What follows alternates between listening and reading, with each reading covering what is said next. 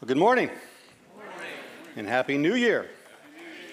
I mean, if right now you are seeing lights in the sky and seeing orange, yeah, it's not because you didn't have enough sleep. That's actually what you're seeing, okay?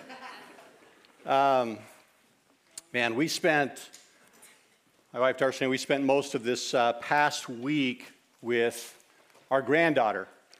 And her parents were around too. But Olivia Jane was the main attraction, and I just proud pop-up. So I got to show a picture.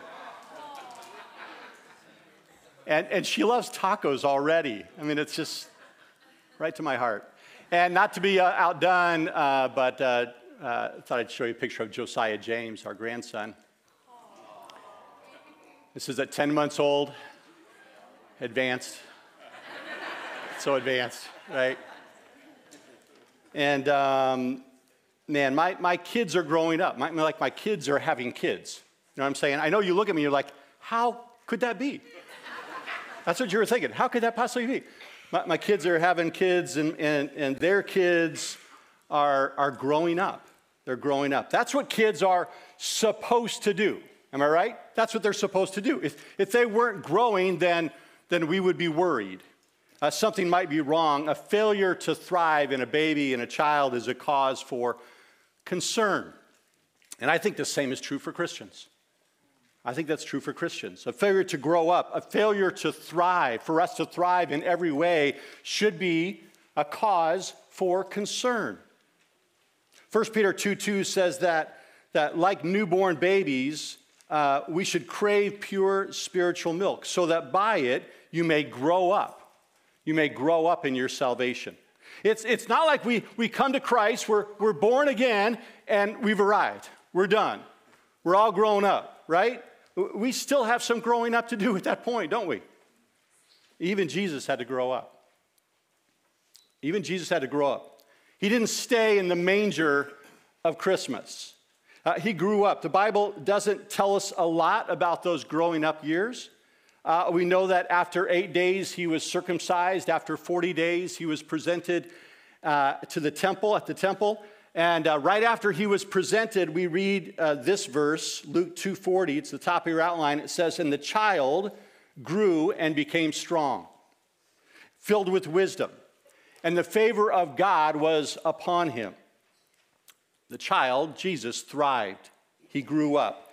And we don't read really anything else about Jesus until he's 12 years of age.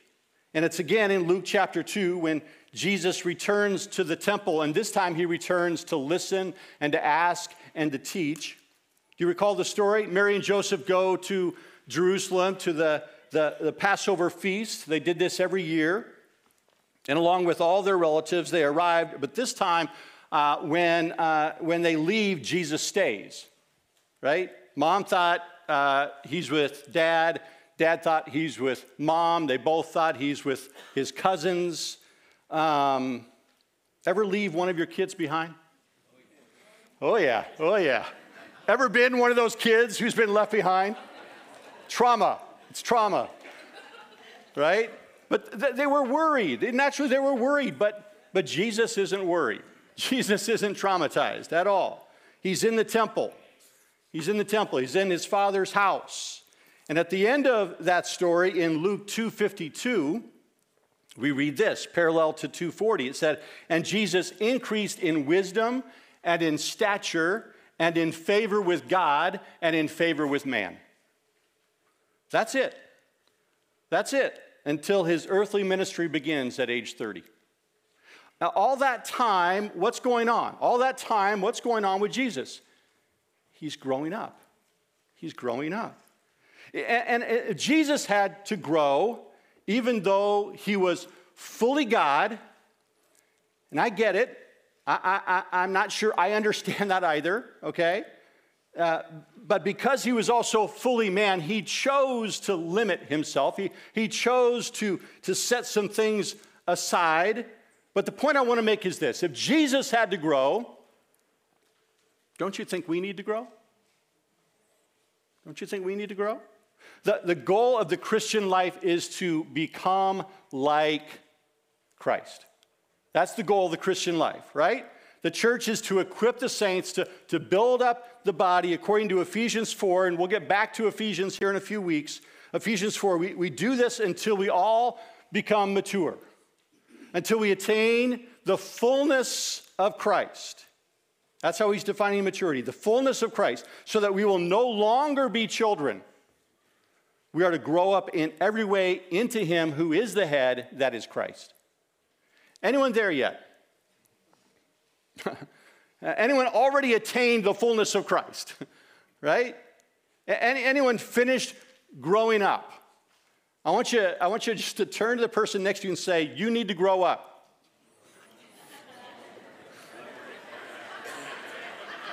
I didn't say do it with delight and do it. You can say it to me. Rob, you need to grow up. We need to grow up. That's not a slam. That's just speaking the truth in love. All right, some of you are enjoying that too much, all right? You need to grow up. 4 specific ways I want to talk about, right from this passage, from Luke 2:52, that Jesus grew. And we're going to look at each of them, and we'll talk about then how in 2023, maybe this can be a year that we might be intentional and we might grow the way Jesus grew in some very specific ways. Number 1, Jesus grew in wisdom. In wisdom. And that's, he grew intellectually. His mind, the way that he thought, the way that he acted on those thoughts. Jesus grew in wisdom. In Matthew 13, Jesus came back to his hometown. He began to teach people in the synagogue, and they were amazed. And it says, where did this man get this wisdom and those miraculous powers? They asked. So Jesus grew in wisdom to the point that even those in his hometown, I mean, if you're talking about the hardest people to impress, the hardest people to see that there's really been change, it's in your hometown. But even they were like, what happened? What happened? So wise, so powerful. What is wisdom? Quick working definition. Wisdom is the ability to consistently make good choices about the way that you live. It's the ability to consistently make good choices about the way that you live. It's not just information. It's not just knowledge. It's knowledge and information and truth applied. Applied. The Greek word for wisdom that's used here is the word Sophia.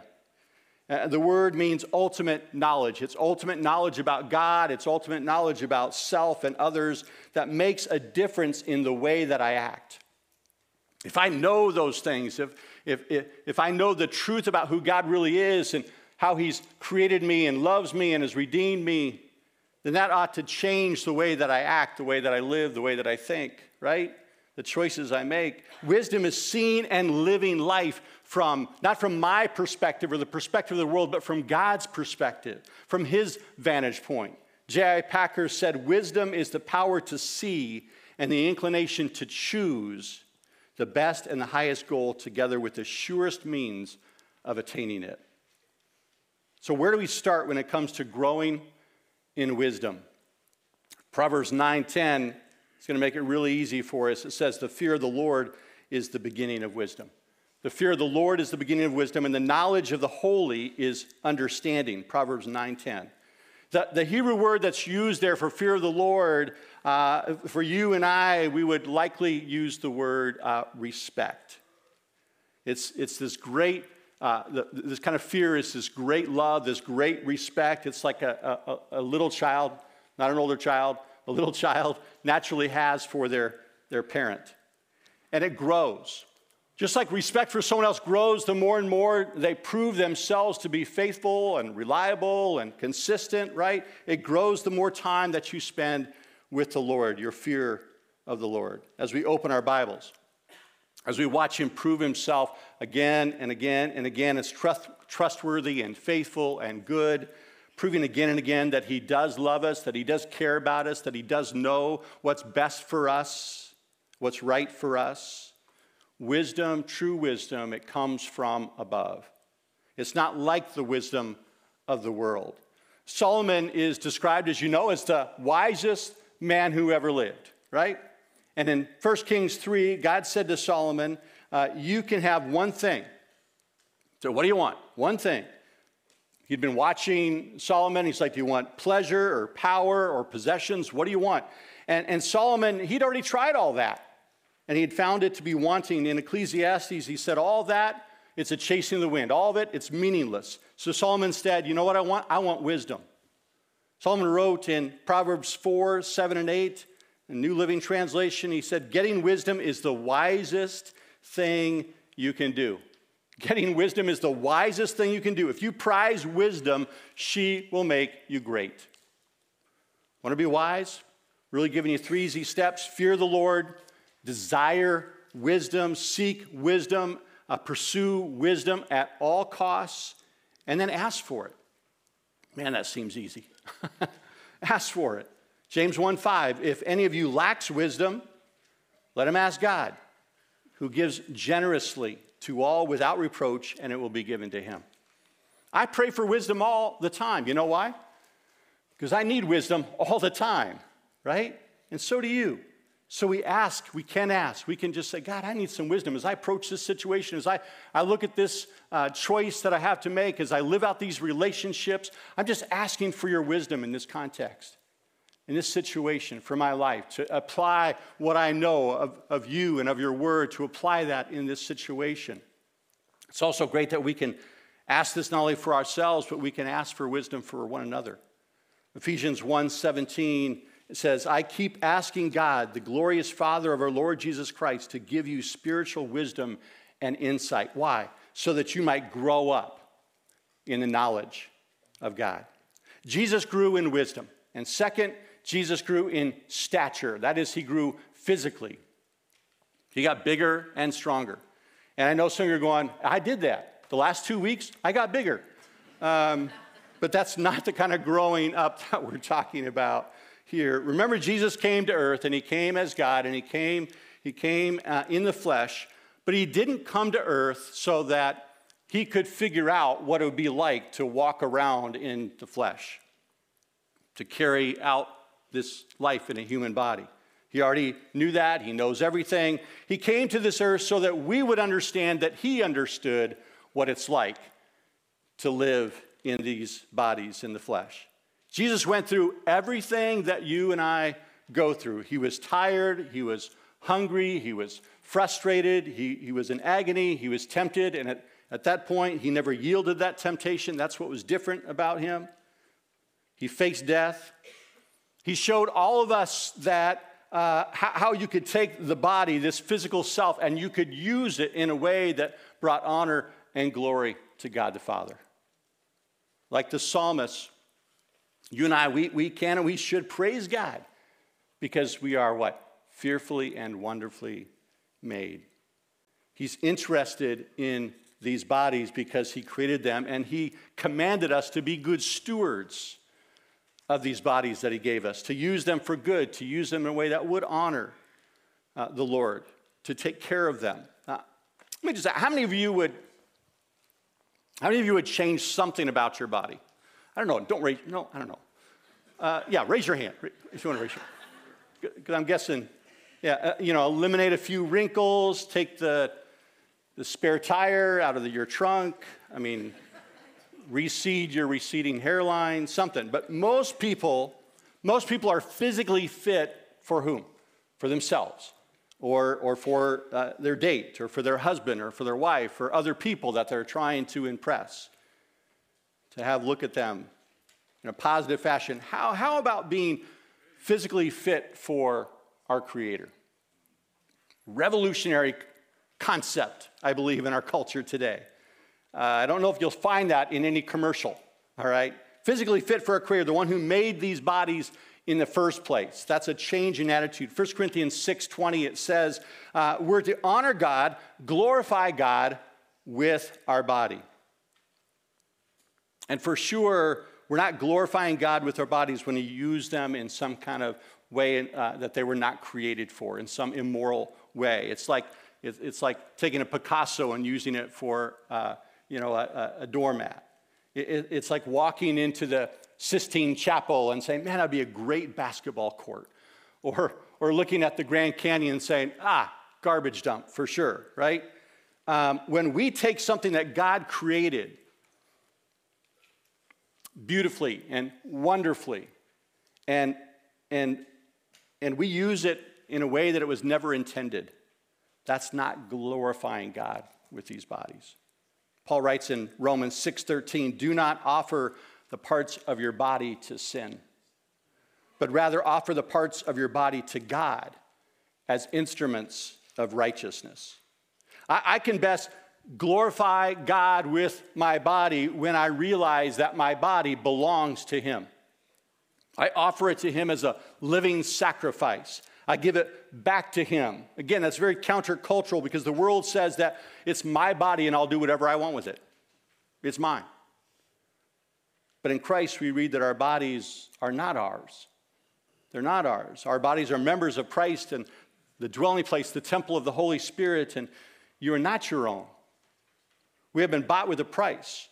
So don't let social media or secular media define your worth by a size or a look.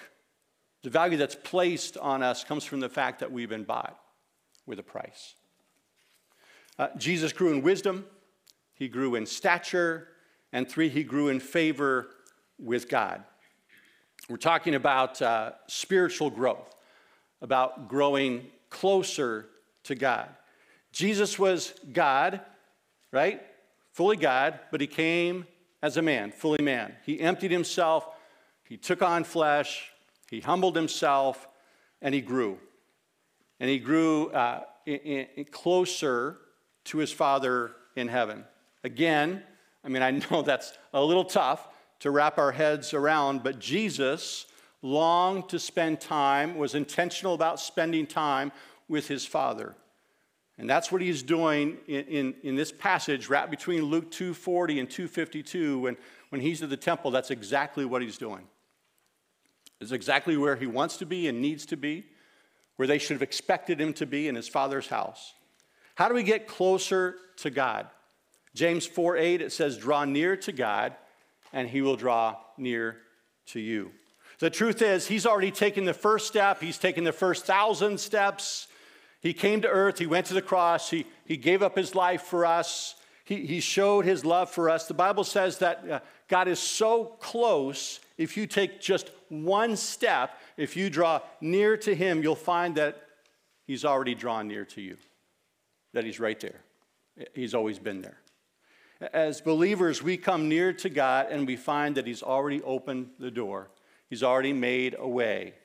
And we can have this great, deep, real relationship with Him. God's going to do His part for us to grow up. That's good news. He's going to do His part. That's the truth behind a big theological concept called progressive sanctification, all right? It's simply the ongoing work of the Holy Spirit to bring about transformation in our lives. But there's also an our part. God's going to do His part, but there's also an our part. And I think it takes two things, minimally, I think it takes two things for us to grow spiritually. This is what I've experienced in my own life, and I've seen it countless times throughout my ministry. It takes desire, and it takes discipline. It takes desire, and it takes discipline. We need to ask ourselves this: do I really want to grow? And will I do whatever it takes to grow? Do I really want to grow? And will I do whatever it takes to grow? A.W. Tozer is quoted as saying that complacency is a deadly foe of all spiritual growth. Acute desire must be present, or there will be no manifestation of Christ to His people. He waits to be wanted. And let me just say real quick that I've often felt like busyness is the barrier to spiritual growth. I think busyness is just another form of complacency. It's just keeping us moving without going anywhere. It's avoiding what we really need and what we ought to be pursuing. In Matthew 5:6, Jesus talked about the genuine desire to grow. And what he pictures here that he paints for us is, he said, blessed are those who hunger and thirst for righteousness, for right relatedness, connectedness. And it says, for they shall be satisfied. I don't know about you, but I don't go through a whole day and at some point, not think about food. I don't get to the end of the day and say, I guess I didn't eat or drink anything. I think about it, and I enjoy thinking about it. I enjoy cooking it, and I really enjoy eating it, right? And Jesus said, that's the way I want you to be with me. To enjoy thinking about me and pursuing me and taking me into your life. You're just drawn to me, and so you pray. You're just drawn to me, so you have a quiet time. You're just drawn to me, and so you open up your Bible, not just to read through the words, but because you want to spend time with me and you want to get to know me. Nothing else satisfies. Nothing else fills us in that way. Desire leads to disciplines, and heart leads to habits. Lots of opportunities and examples here that we could talk about this morning. But I particularly want to point you to one that's kicking off on January 9th. 40 days of prayer and fasting. You've got glimpses of that in the newsletter. We've talked about it here and there. But Monty will be talking about this in more detail next weekend, next Sunday. And then again, it's kicking off on the 9th. And this morning, after this service, because you are the faithful, you are the few, and you are here at this one service on January 9th, you have the first shot at picking up this booklet. All right, I'll also stick an electronic PDF of this in the newsletter on Thursday, and you can grab it there if that's your preference. But it's going to help you, this booklet's going to help you understand a little bit more about some practical tips, some guidelines on fasting, and it also has 40 daily devotions on the character and the attribute of God. Let me just read one little piece here. It says, why fast? Answers the question, why fast? It says, there are so many reasons why people fast in the Bible, and all of them are good. Some wanted wisdom and power, while others were repenting of their sins. However, there was one aspect of the fasting experience that each had in common, a personal encounter with the living God. As you begin to consider reasons for your fast, there is one that will override all the other reasons, and that is to have a powerful, life-changing encounter with God. You may be thinking, 40 days seems like a long time to go without food, especially you just got done talking about you can't go one day without it. Well, you'd be right, so we're not asking you to do that. But maybe you've never fasted from anything. Maybe you've never taken on any 40-day challenge, and so it may feel very daunting, even giving up, as we'll do for stretches like 10 days, one meal a day. That kind of self-denial. Hebrews 12:11 says, no discipline seems pleasant at the time, but painful. Later on, however, it produces a harvest of righteousness and peace for those who have been trained by it. That's honest. I appreciate the honesty of Scripture. Sometimes it's painful. It's hard. It may be why I've changed historically kind of my vernacular around this. Instead of saying discipline, I'll say habit. Because discipline sounds too hard, right? Getting into shape growing up can be painful. Remember that as a kid, those growing pains? Man, I remember just laying in my bed. There was like a year, I think I shot up 3-4 inches, and every night was just painful. But man, I was proud. I liked being a little taller. But getting in shape, growing up, for us to get closer to Christ this next year, it might cost us a meal. It might cost us some screen time. It might cost us a hobby or some money or a relationship. I don't know, but as we discipline ourselves to follow Him, to spend time with Him, the payoff outweighs the pain. I promise. Practicing spiritual disciplines, regular habits, in your spiritual life doesn't, I want you to hear this, it doesn't earn you God's favor. It isn't some legalistic code that you get to then check the box on. But many have called them a means of grace, a way to draw near and draw from the Lord. He waits to be wanted. He waits to be wanted. Jesus grew intellectually, physically, spiritually, and finally, Jesus grew in favor with man, with all people. He grew socially. Jesus was an absolute expert at relationships. He was very relational. The Bible says that Jesus grew in his ability to touch others, to love others, to make a difference in people's lives. Read through Matthew, Mark, Luke, and John, the Gospels, and list all the different connections that Jesus made with people, whether it was in the synagogue or in the temple or on a mountain or in a fishing boat. Read the Gospels. Jesus spent his life with people. Someone counted and found in the Gospels at least 108 different encounters with different people that Jesus had. From age 12 in the temple to age 33 after his resurrection with Peter at the shore. He was very relational. He could talk to anyone. He talked to God and he talked to Satan. He talked to the disciples and he talked to Pharisees. He talked to Roman governors and he talked to lepers. He even talked to dead people. And as a preacher on New Year's Day, I know what that's like.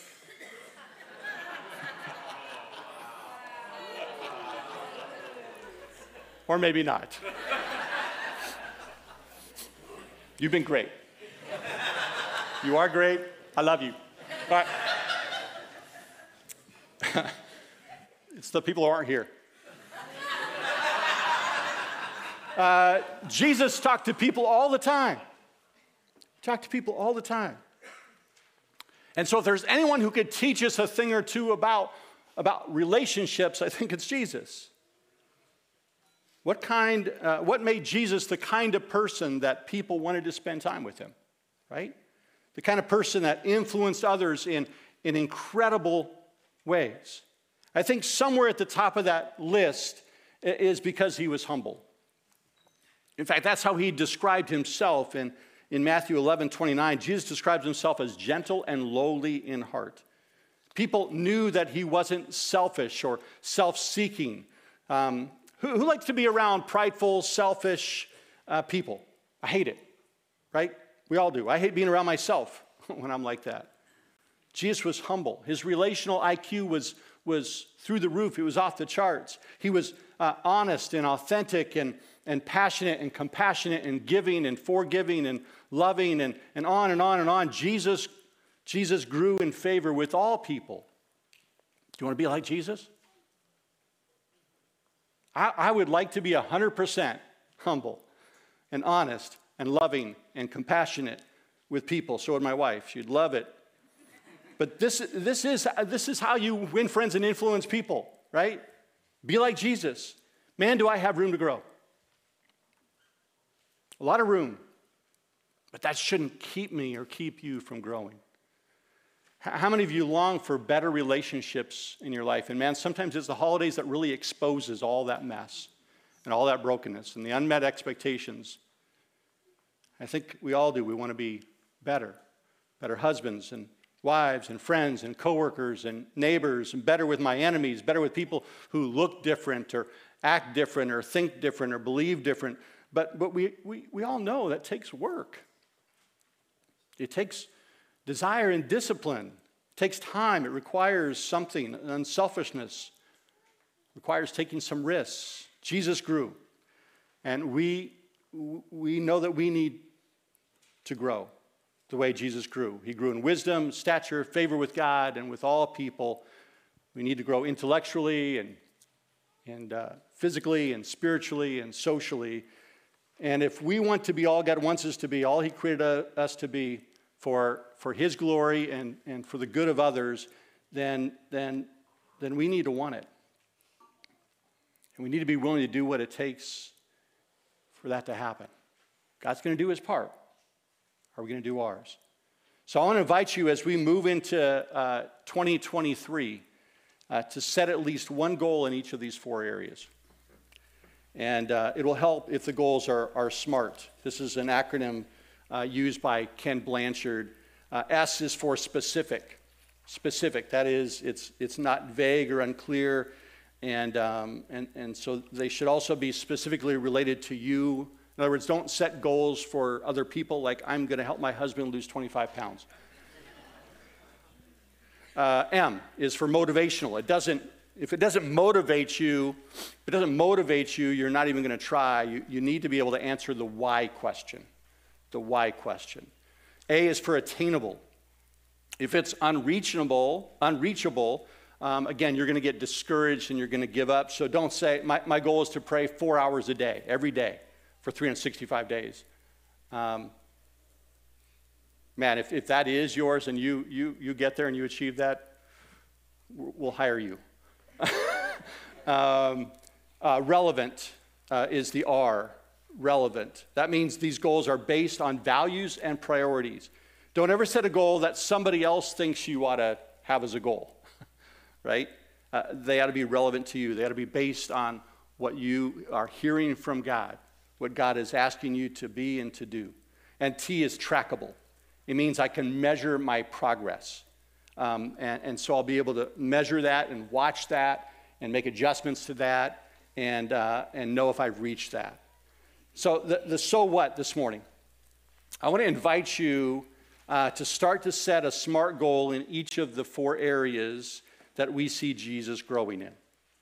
And really, maybe it's more helpful to think of these not as goals, but as priorities for your life to grow like Jesus grew. Intellectual growth, ask yourself, what do I want to learn in 2023? God gave you a mind, don't waste it, fill it with wisdom from above. Again, Jesus at the age of 12, the year before his bar mitzvah, before manhood, at 12, though, he's setting, and he's fully God, but he's setting and he's listening and he's learning.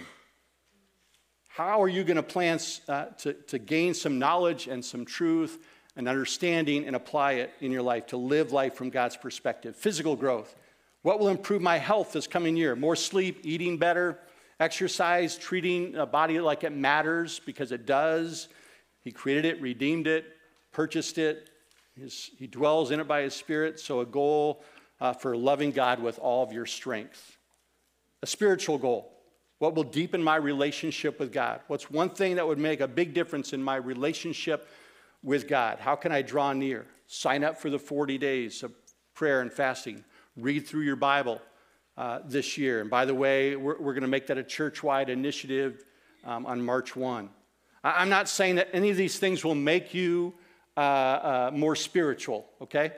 But spirituality is the process of following Christ to become more like Christ. What are some specific steps that you can take in that direction? Social growth. What are some relationships that I need to invest in 2023? How can I become more relationally intelligent and healthy? What relational attribute do I need to work on? Or maybe I need to plug into a community group or a serving team or a discipleship group or go on a mission trip to make connections, to live out this connected life. And you're thinking, now maybe I was motivated, but now I'm like, I've tried this. I've gone the New Year's resolution route, and it lasts, what's tomorrow? I've set goals, and I just don't follow through, so I don't do that anymore. And I will tell you, it's a small percentage of people who actually sit down and work through this kind of stuff. But you can go, I have the greatest of intentions every year, but I just don't stick with it. I don't have the power to change. And I'll just say to you, you're absolutely right, you don't. So I'll end with this. To be like Jesus, you need Jesus. To be like Jesus, you need Jesus. In Ephesians 6:10, in recognition of the spiritual battle that we're all in, it says, be strong in the Lord and in the strength of his might. Resolutions won't last 2 weeks, maybe 2 days, if you don't put on the whole armor of God and you don't suit up in Jesus every day.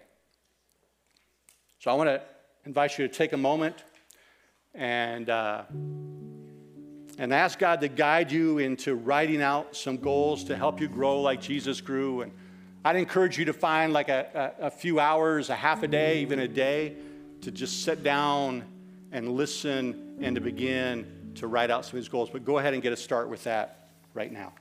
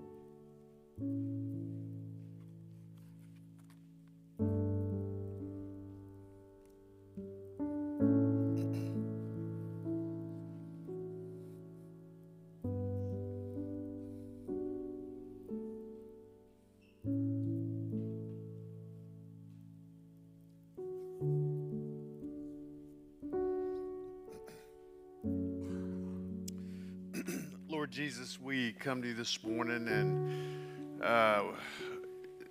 it's fun to start a new year, and the sense of fresh starts and new beginnings are always hopeful, and a chance to look back and look forward and think about your kindness to us in this new year. But at the end of the day, Lord, with you and the gospel every single minute of every single day, because of the gospel, because of your kindness to us, because of your mercy to us, we get fresh starts and new beginnings. Lord, when we fail, which is often, we know we're already forgiven. We're called to move toward you quickly, confess our sins, and continue with fresh starts and new beginnings. As the Puritans used to say, always changing, always fresh starts and new beginnings because of you and the gospel. And so I pray this year, maybe one of the big takeaways for all of our church is fresh starts and new beginnings every day in the gospel. We're grateful for that. Lord, we love you, grateful for this challenge this morning, and pray you would give us, as Rob talked about, great wisdom as we think through very intentionally what this year will look like for us in those four crucial areas. We love you, and everyone said, amen.